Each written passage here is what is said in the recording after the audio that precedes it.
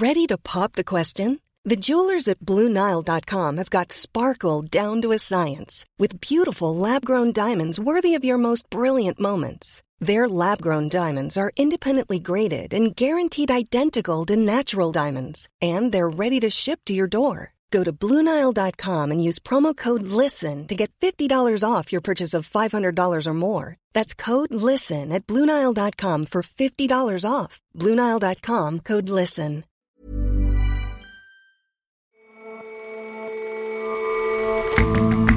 Hello, and welcome to The Intelligence from The Economist. I'm Ora Ogunbiyi. And I'm Jason Palmer. Every weekday, we provide a fresh perspective on the events shaping your world.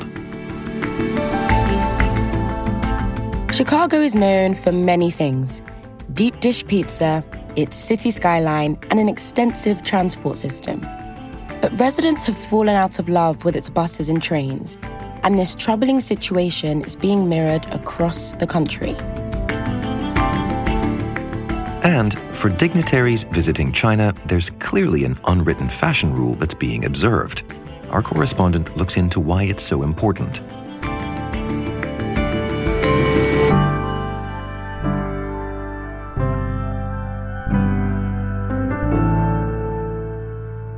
First up, though,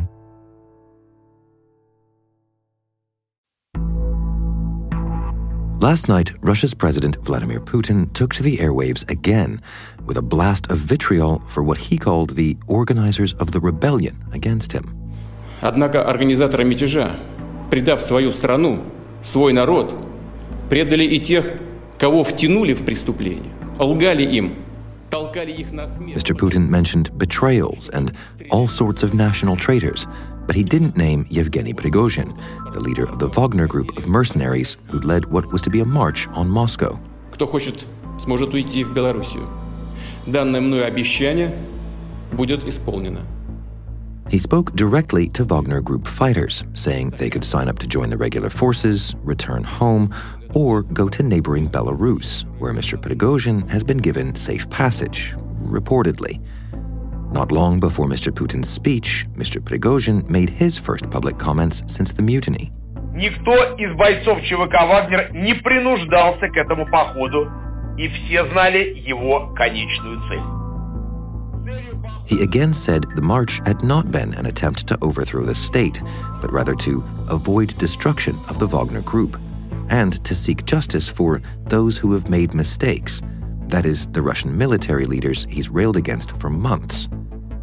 Belarus is a notionally sovereign country with democratic ambitions. In reality, it's a Russian client state, and its president, Alexander Lukashenko, is enormously dependent on Mr. Putin, who helped keep him in office after a stolen election in 2020. With Mr. Prigozhin and some number of Wagner fighters allegedly heading there, the spotlight is back on a country that maybe didn't want much spotlighting. Alexander Lukashenko, the longtime dictator of Belarus, is the only person that seems to have come out of this very bizarre mutiny over the past day or two in Russia with any sort of improved standing. Christopher Lockwood is The Economist's Europe editor. He's been the person who has helped to broker and end things, and he seems to be the place where now Mr. Prigozhin, the leader of the Wagner military group, is going to relocate to. So that's actually kind of a plus for him as well. So all in all, he's had a rather good couple of days. So let's wind back a bit. The last time we spoke a lot about Mr. Lukashenko on the show, it was after a stolen election, and truly not much since then. What's been his and Belarus's role in the war? Well, Lukashenko's done a pretty smart job of keeping himself out of the war. Russia has constantly tried to get him to commit Belarusian troops into the war. Now, of course, Belarus was used as a staging post for one of the main axes of attack at the beginning of the war last year. That was the direct assault on Kyiv, the capital, which really is very close to the Belarusian border. But Belarusian troops themselves have not been used despite entreaties. And, of course, the fighting hasn't really been coming out of Belarus for quite a long time. The one area where he hasn't completely kept out of the conflict is by agreeing, reportedly, to house Russian tactical nuclear weapons that Russia wants to move to Belarus.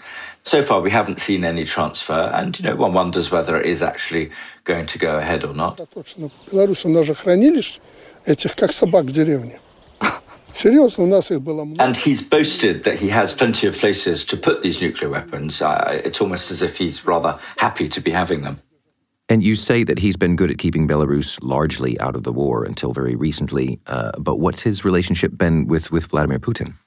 Well, Belarus is a small country, highly dependent on Moscow, but it's always tried to maintain a kind of independence, look towards the West. Obviously, that's very difficult at the moment, ever since he stole the election. But in the past, he used to try and play both sides off against each other. But of course, he is critically dependent on Moscow. He might well have been overthrown after the stolen election had not Russia made it very clear they were going to support him. And it's a very one-sided relationship too. Lukashenko has been 14 or 15 times since the start of the war last February to Moscow to see Mr. Putin. Putin's only been to see him once. I think that tells you pretty much everything you need to know. He could not exist, could not continue in power were it not for Russia, and he knows that very well.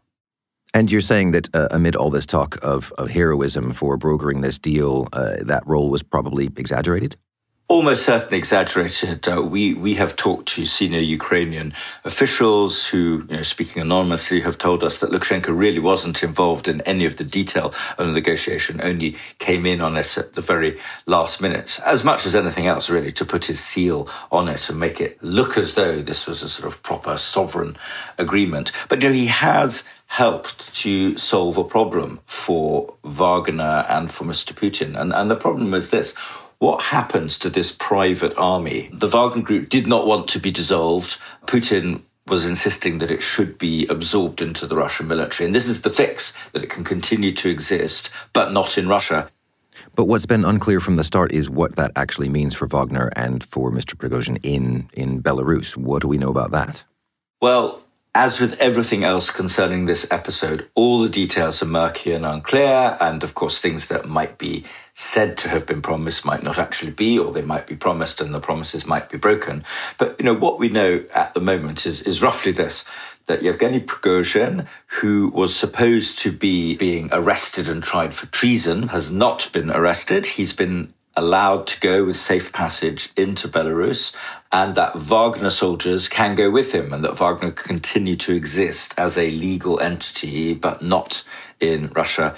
Putin has made enormous concessions in the face of this uprising, because initially we would have thought he would need to follow through on his threat to arrest and try and quite possibly imprison or even execute Prigozhin, who he thinks has turned against him. He hasn't been able to do that, and he hasn't been able to disband Wagner and bring it into the Russian army. They were required to give them, as the price of this deal, the possibility of continuing to exist, albeit outside Russia. So it's been a big, big, big climb down for Mr. Putin. Well, even that part is not clear. He said that Mr. Prigozhin would get safe passage, but then spoke last night in very critical terms of the Wagner leadership. What do you think's going on there?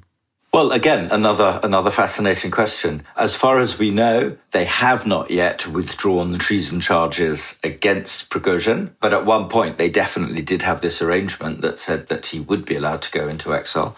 So you can't tell which of those two contradictory statements is currently operative or currently the most operative. And equally, we haven't actually seen the Wagner mercenaries moving into Belarus yet at all, so we don't know whether that part of the deal will be honoured. And then another thing we don't know is what the fate of the Russian officials that Prigozhin said he wanted removed is. Now, this is actually really the centre of the whole thing. Mr. Prigozhin had two issues. One was he didn't want to see his Wagner group disbanded. Well, he seems to have been successful with that. But the other big thing is he wanted justice, as he called it, against the two people who he blames for the mismanagement of the war, which has cost very many of his men's lives. And those two people are Sergei Shoigu, who is the defense minister of Russia, and Valery Gerasimov, who is the head of the general military staff, the top soldier in Russia. He's demanded that both of them lose their jobs. Well, as far as we know, they haven't lost their jobs. Shoigu was shown on Russian television yesterday, going about his business, inspecting troops and so forth. But there are endless rumours going around that he is about to be fired and someone else appointed in his place. And the person that's talked about is someone who's actually quite friendly towards Mr. Prigozhin, which is very interesting. So we don't know whether Mr. Prigozhin has achieved that objective or not. That's another thing that we'll have to wait and see in the next few days, I guess. But whatever the outcome of all of these questions, Belarus and Mr. Lukashenko have been thrust back onto the world stage here. What do you see for the country's role in the war from here on out? Well, I think that part of this deal will be that Lukashenko doesn't have to contribute troops to the Ukraine war effort. He really does not want to get involved in this war. It would be extremely unpopular with people at home. But where he is going to be involved in the war is if Wagner, as we expect from the deal, continues to exist as an entity inside Belarus, that it could mount operations from Belarus into Ukraine that way, through the north.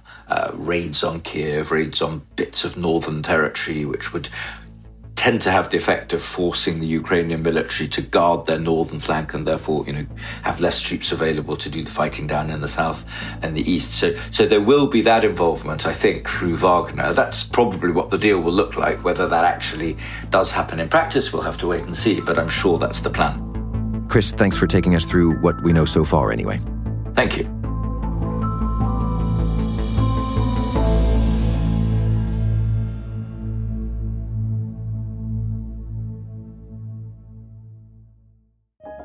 For our listeners who have completed one of our surveys lately, thanks. We really appreciate it.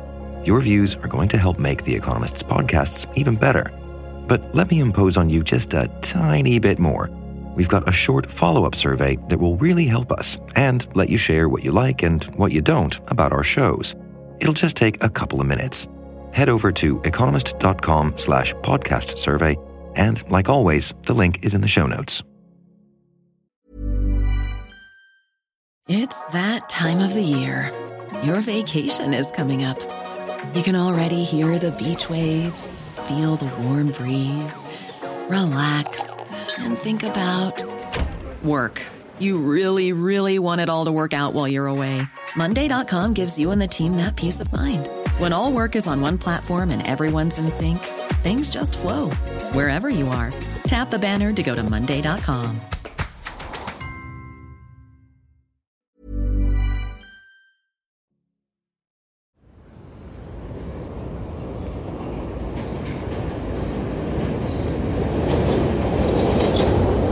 Chicago's got what is America's second biggest public transport system after that of New York. It's kind of extensive. It's been around a long time. It has elevated trains, which are very famous. There's 8 lines, and they kind of all go into the city centre, what they call the loop, which is this literal loop of train lines. Doors closing. Daniel Knowles is our American Midwest correspondent. Division and Milwaukee is next. Doors open on the left at Division and Milwaukee. They have buses, and they have a suburban train network as well that goes out to to various suburbs all over the region.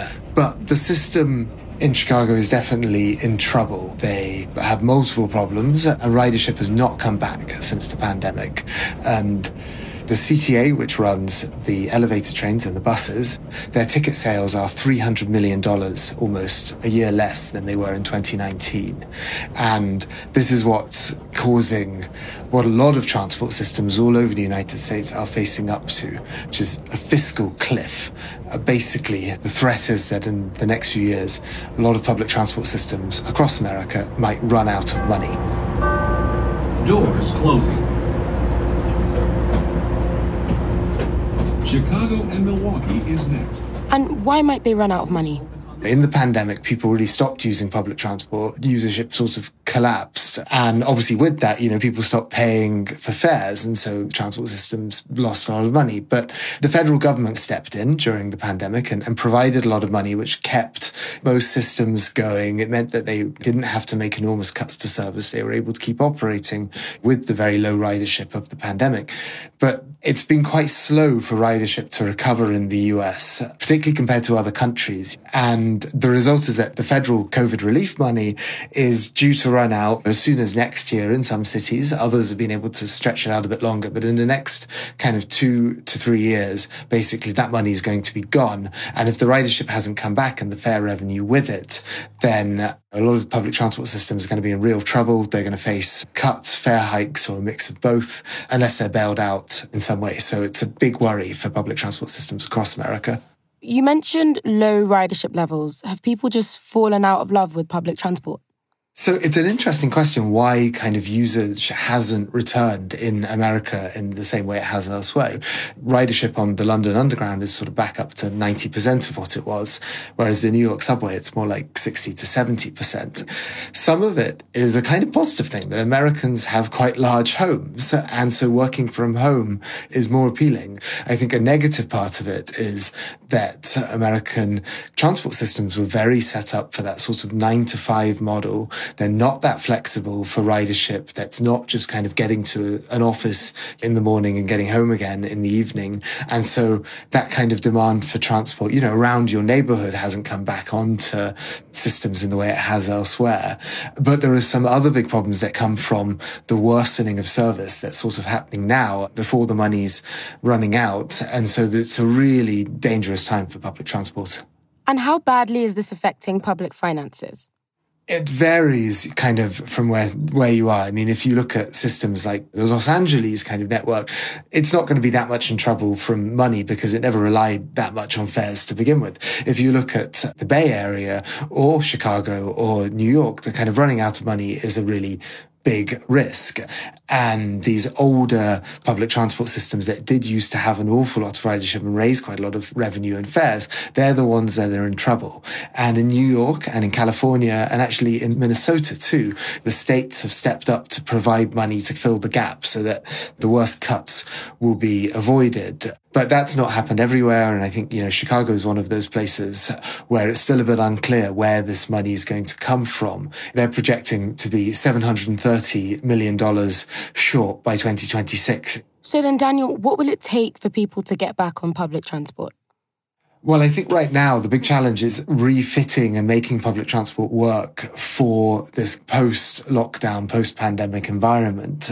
Some of the sorts of commuting to offices is never going to come back, but what they need to do is work out how to formulate transport so that you can get around neighborhoods, not just into the city centre for work. But I think right now the most urgent thing is just to stop the service getting worse, because what's been happening even before the money runs out, a lot of the people who used to drive buses and drive trains have retired or have got jobs elsewhere. So service has worsened. There's also been a lot of concerns about crime on public transport and people kind of using public transport as a place to sleep. So solving some of those problems, I think that's the really urgent priority. But then longer run, there's also, this idea of how do you reformulate public transport so it's not only for a sort of 9 to 5 commute, because that may never come back to the same extent that it used to. Daniel, I'm not going to lie, none of this is sounding very good. So I have to ask, if local governments can't pay for the service, if riders aren't willing to take the service, shouldn't governments just cut back on how much public transport they're providing? No, I don't think that would work. And one of the people we interviewed for this piece was the chief economist of the city of San Francisco. And he basically said it would be impossible for the city to recover if its public transport system doesn't work. There's not enough space for people to drive in. And if you look at these, older cities that do have what were well-used public transport systems, places like Chicago, like Boston, like Philadelphia, and like San Francisco, they have these very dense employment clusters, which are very important to the local economy of those cities. And without good public transport, it will be a real challenge for those employment clusters to come back and to generate as much revenue as they have. And so cities will be in economic trouble if they don't get ridership back and they don't begin to fix public transport. So no, cutting it is not an option, or not a good one anyway. Daniel, thank you so much for coming on the show. Thank you ever so much for having me.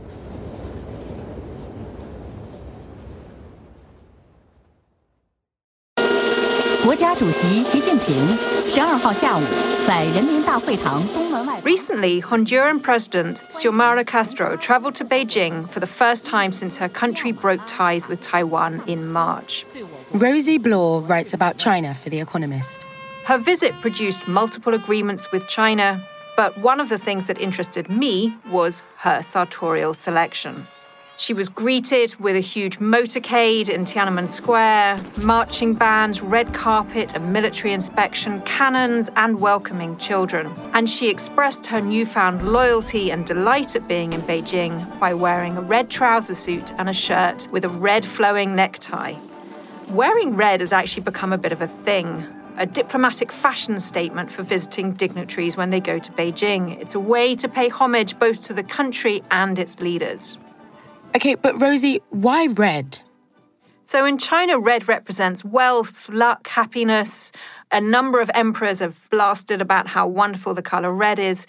Emperor Zhu Yuanzhang, who founded the Ming, the Bright dynasty in the 14th century, famously painted the country red.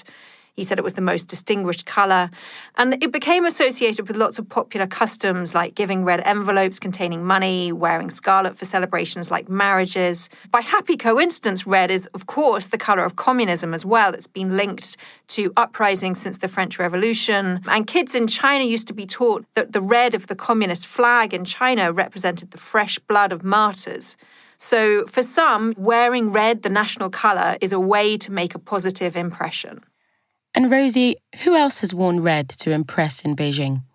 This has become a global clique of foreign dignitaries who did this. Pat Nixon, the wife of Richard Nixon, wore red when she went to China in 1972 on the famous tour where ties with America were re-established. The Queen wore red when she met Hu Jintao in 2005. More recently, America's First Lady, Michelle Obama, wore red, so did her daughter Sasha. They went to China on an apparently non-political trip. In 2014, they wore a very political colour. Melania Trump did the same.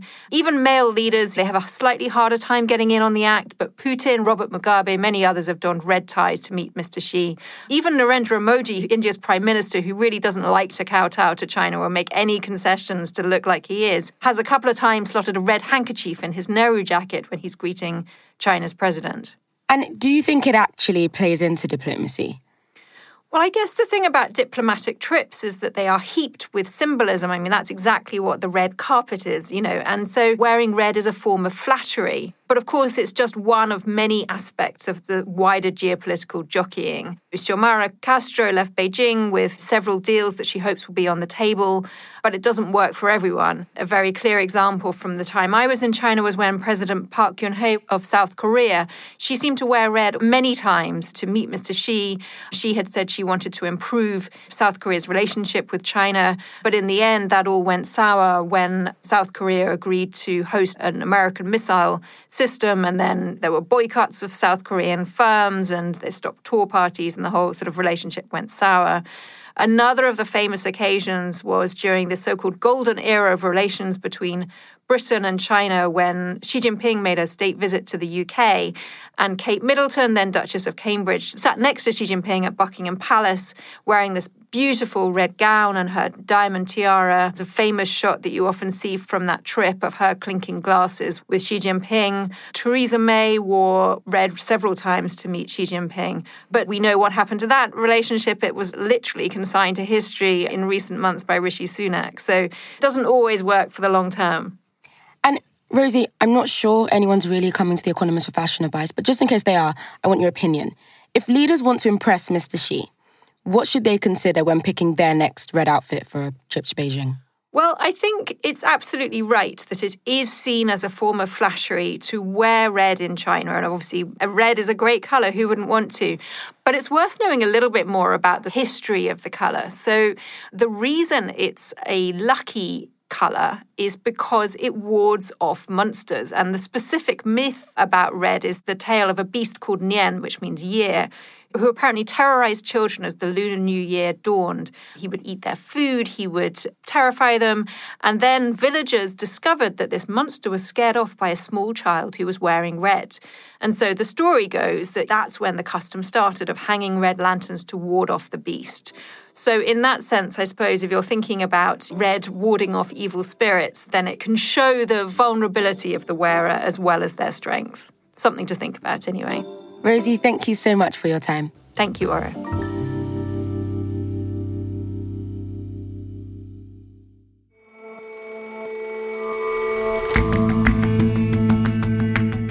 That's all for this episode of The Intelligence. Remember, our survey link is in the show notes. Do spare us a couple of minutes. And if you're not a subscriber to The Economist, what are you waiting for? Dive in. Get a free 30-day digital subscription by going to economist.com/intelligence offer. The link is in the show notes. We'll see you back here tomorrow.